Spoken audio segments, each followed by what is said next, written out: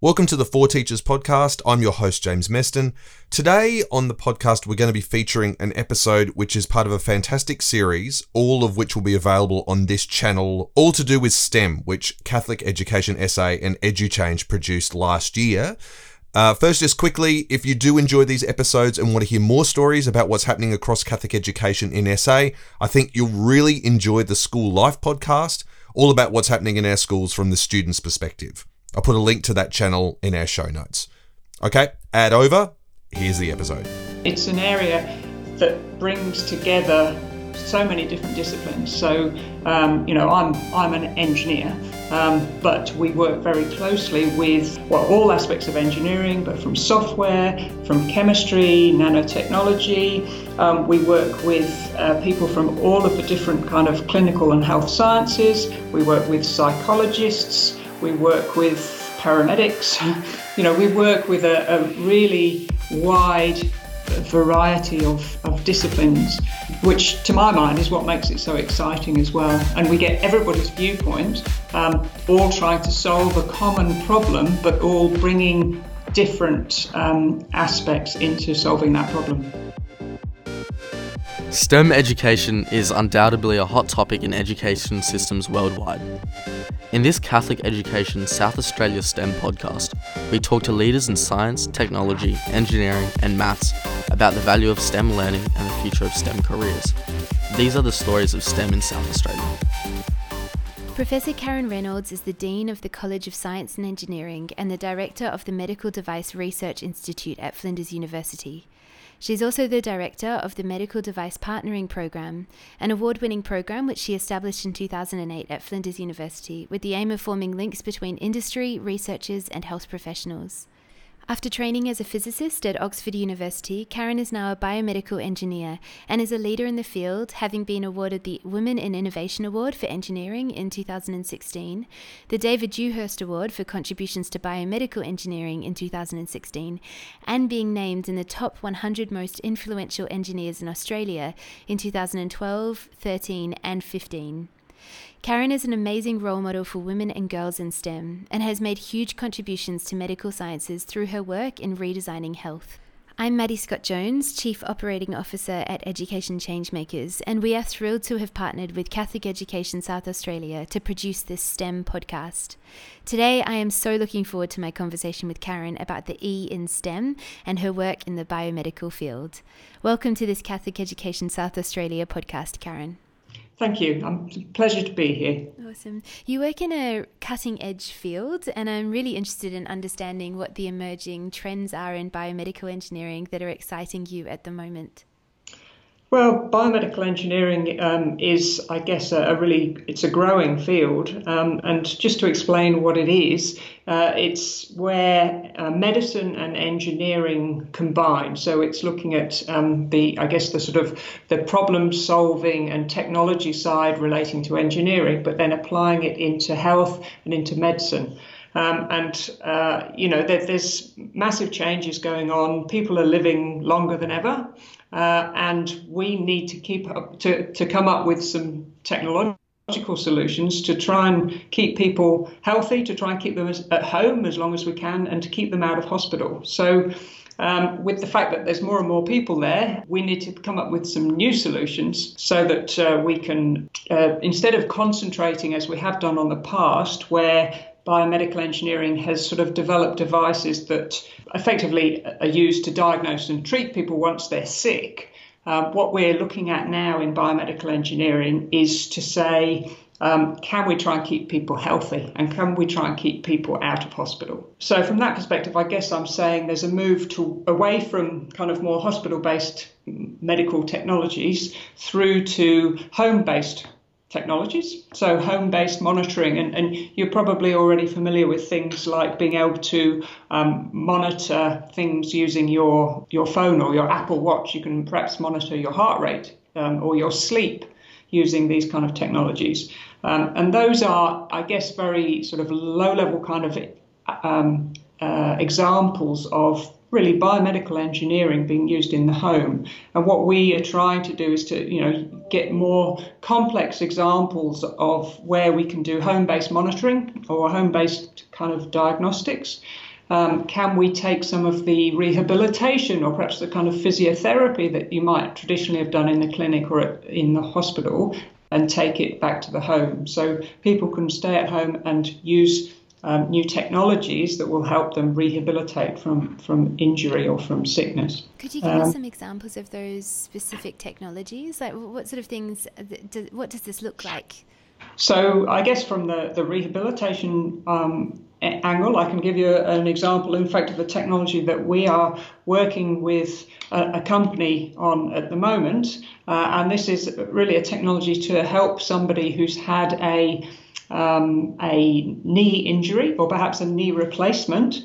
And for their physiotherapy, they need to do a number of exercises.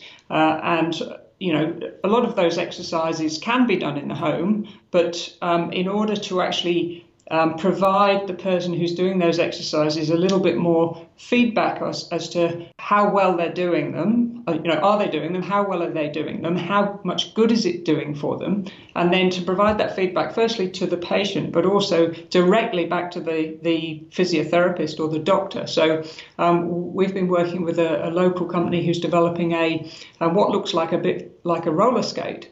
And the idea of that is that you can put your foot in it and it allows you to much more easily do your knee exercises. But the part of the project that we've been looking at is developing some sensors that then sense the movements, sense how much the patient is able to move, provide some feedback on the patterns of movement, and provide that feedback also directly back to the clinic so that the physio can know whether they're following their rehabilitation program effectively and whether it needs to be changed to get better outcomes for the patient. So this sort of colliding of technological developments with the field of biomedical engineering makes it quite cutting edge and quite exciting, I imagine, to be working in. One of the students I interviewed is really keen to become a physiotherapist and is interested in the technological developments in prosthetics.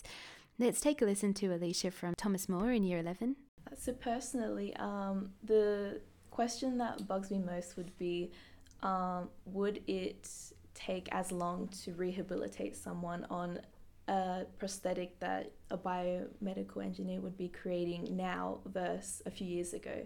So obviously that would decrease the time of maybe someone trying to learn how to use their prosthetic as it's been updated and upgraded by so much.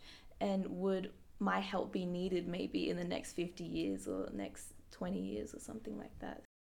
So I'm interested, how are advances in technology helping people, and will people like occupational therapists and physiotherapists be needed in the future? So, and that's a really good question. I think the answer is absolutely and definitely yes. I think the role of the physiotherapist or the therapist in other instances will change somewhat. Because of the role that technology can play. So the technology is never going to replace the kind of hands-on and personal involvement that a therapist can deliver. What it can do is it can provide information back to the physiotherapist, who can then use that to better inform the therapy. So from that perspective, to go back to the first part of the question, the whole therapy program may be more efficient and better, and potentially, therapy and rehabilitation may be quicker. It may be better, certainly. It can be used to learn, and so this is another area that's, a huge excitement at the moment in the kind of biomedical engineering space, is the ability for technology to learn. So the artificial intelligence and machine learning aspects of sort of future technologies, where a device or a technology can look at patterns of behavior that have occurred previously and then use that information to inform the next part of the decision process. So it may learn from a previous patient, or it may learn from the same patient that when certain things happen, we get particular outcomes. So then we want to either repeat that kind of pattern of behavior, or we want to be able to adapt it and change it. So it's this kind of learning behavior from technology that also provides additional insight to the therapist or the treating doctor. So, I certainly think that the doctors, the clinicians, the physiotherapists, the nurses will never be replaced. They play a really, really vital role. What we as biomedical engineers are trying to do is to make sure that the technology provides additional information, additional support, and the ability to know and learn more about particular diseases, conditions, treatments, and outcomes that can then further inform the future treatment. Another thing that sort of resonated with students is the desire to move down a STEM pathway because they're passionate about using it as a lever for social change. So, a vehicle through which they can make a difference in the world. This is a student from St. Michael's. I think I'm most excited about how I will end up applying my STEM knowledge in the real world and where it will take me and how I can help the world build itself and become better in the future.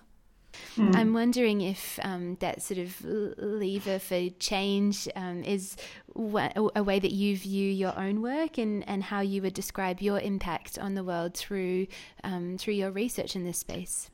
Yeah, and that's, again, it's a really good question, and it's something that resonates very strongly with me. I mean, I know when I was kind of at high school and trying to think what I might do for my career, I was very interested in health and medicine, and I kind of toyed with the idea of becoming a doctor, but it didn't feel quite right for me. And when I learned about the field of biomedical engineering, I thought, actually, this is a way that I can contribute to health and I can contribute to medicine. I can contribute to the lives of patients and try and assist doctors without being that doctor. And so, that's a real big driver for me, is the fact that the field that I work in has a direct impact on the lives of patients, and it has a direct impact on the way doctors and other people in the clinical community go about their work. So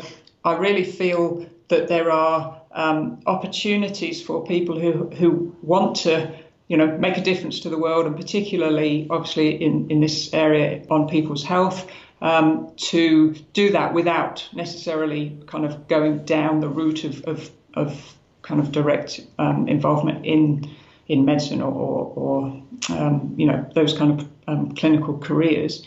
And nanotechnology has a huge relevance in the kind of space where I work, where we're looking at new ways of sensing, so looking at little nanosensors, biosensors, new kind of chemistry analysis. And I can give you an example.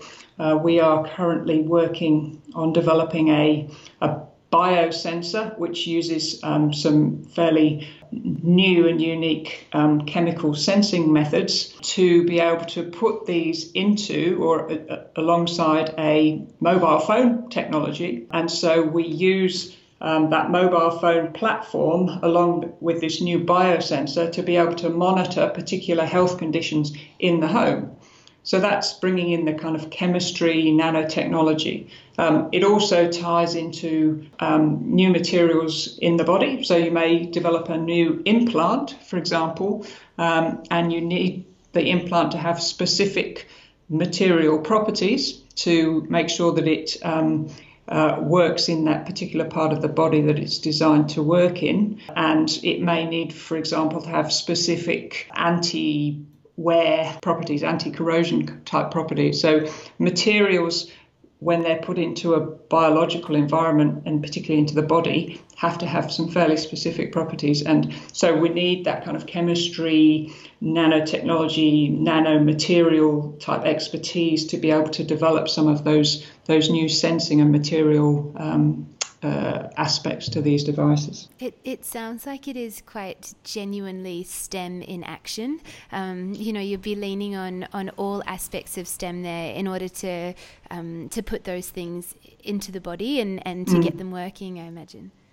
Yeah, absolutely. And it's an area that brings together so many different disciplines. So, I'm an engineer, but we work very closely with, people from, all aspects of engineering, but from software, from chemistry, nanotechnology. We work with people from all of the different kind of clinical and health sciences. We work with psychologists. We work with paramedics. We work with a really wide variety of disciplines, which to my mind is what makes it so exciting as well. And we get everybody's viewpoint, all trying to solve a common problem, but all bringing different aspects into solving that problem. That's a really nice segue into my next question, which is around the skills that you're looking for in people in the workforce. The general capabilities are increasingly becoming an important part of the Australian curriculum, and these are sort of the knowledge and skills and behaviours that young people need to be successful in life and in work in the 21st century.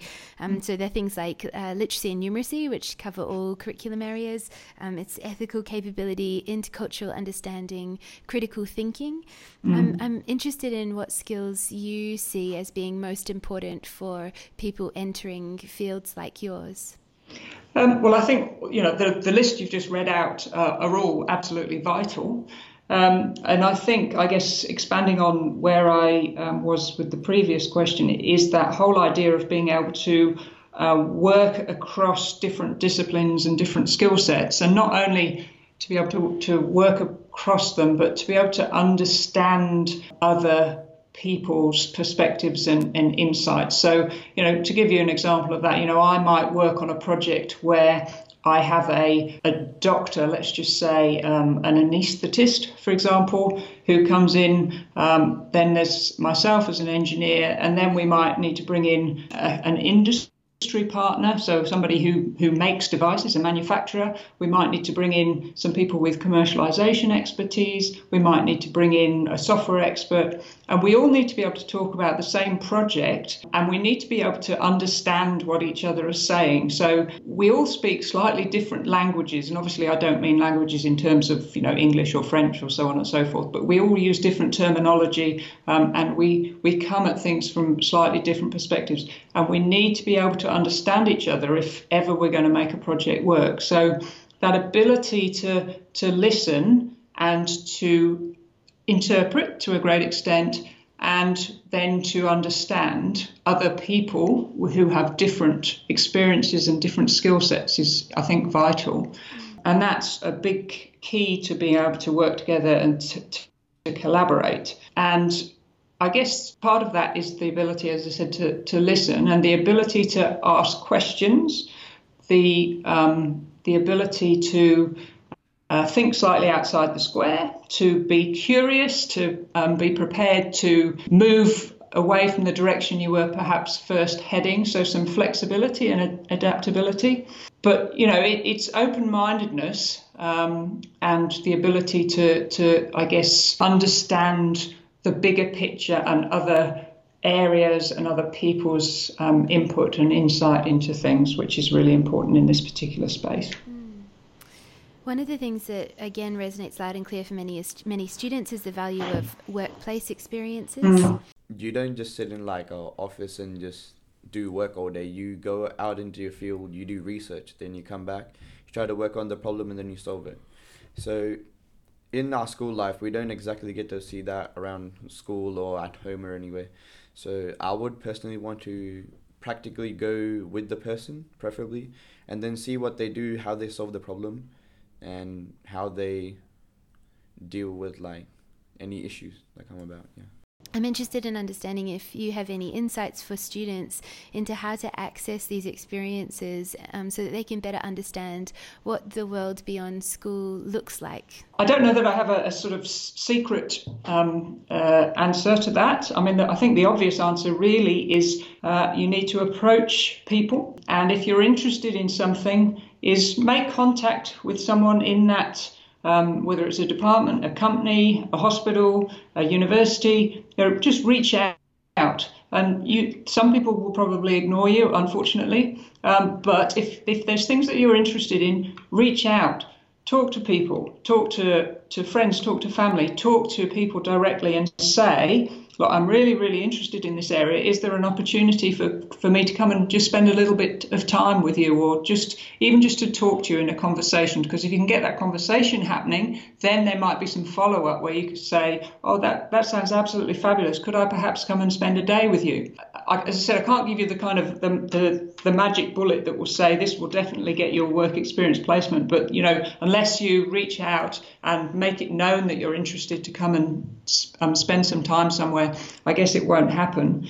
But, for example, here at Flinders, we regularly take high school students to come and, spend a short period of time with us, and we'll introduce them to things that are going on. We'll show them some of the projects, potentially even let them have a play with things. And there are any number of other organisations and institutions that I know will do the same. But just reach out and send emails to people, go and ring people, knock on the door, make a nuisance of yourself, but let people know that you're interested, and you never know what might happen. For my last question, Karen, I'm interested in if you could go back and give young Karen some advice, or even younger Karen some advice, as you kicked off your own career in STEM. What advice would you give yourself? I read an interview with you recently, and you talked about the importance of finding things that you love and chasing those dreams. And you say with hard work and dedication, you can achieve success and make a difference. But it takes real courage to put that hard work and dedication into chasing those dreams. I'm interested in what advice you'd give yourself as you sort of left school, if you were to go back and do that again. Probably that's sort of what I've said previously is probably what I would say to myself, is, if there's something that really interests you, and there's something that you're passionate about it, then go for it. Chase it. No one else will chase it for you. And you never know what you might manage to achieve. Don't write something off. If it's something you really want to do, something you're really passionate about it, just go for it. Find a way to get there. Talk to people. Talk to as many people as you can, because they may well say, oh, I know somebody who does that, or I know a way for you to sort of go around something and find a way into this particular opportunity. So the more people you talk to, the more people that you let know about what you're trying to achieve and your passion, the more likely you are to actually fulfill it. Thank you so much for your time today, Karen. That's my pleasure, Maddie. Thanks for listening to another podcast from Catholic Education South Australia. For more information about our organisation, check out our website at cesa.catholic.edu.au.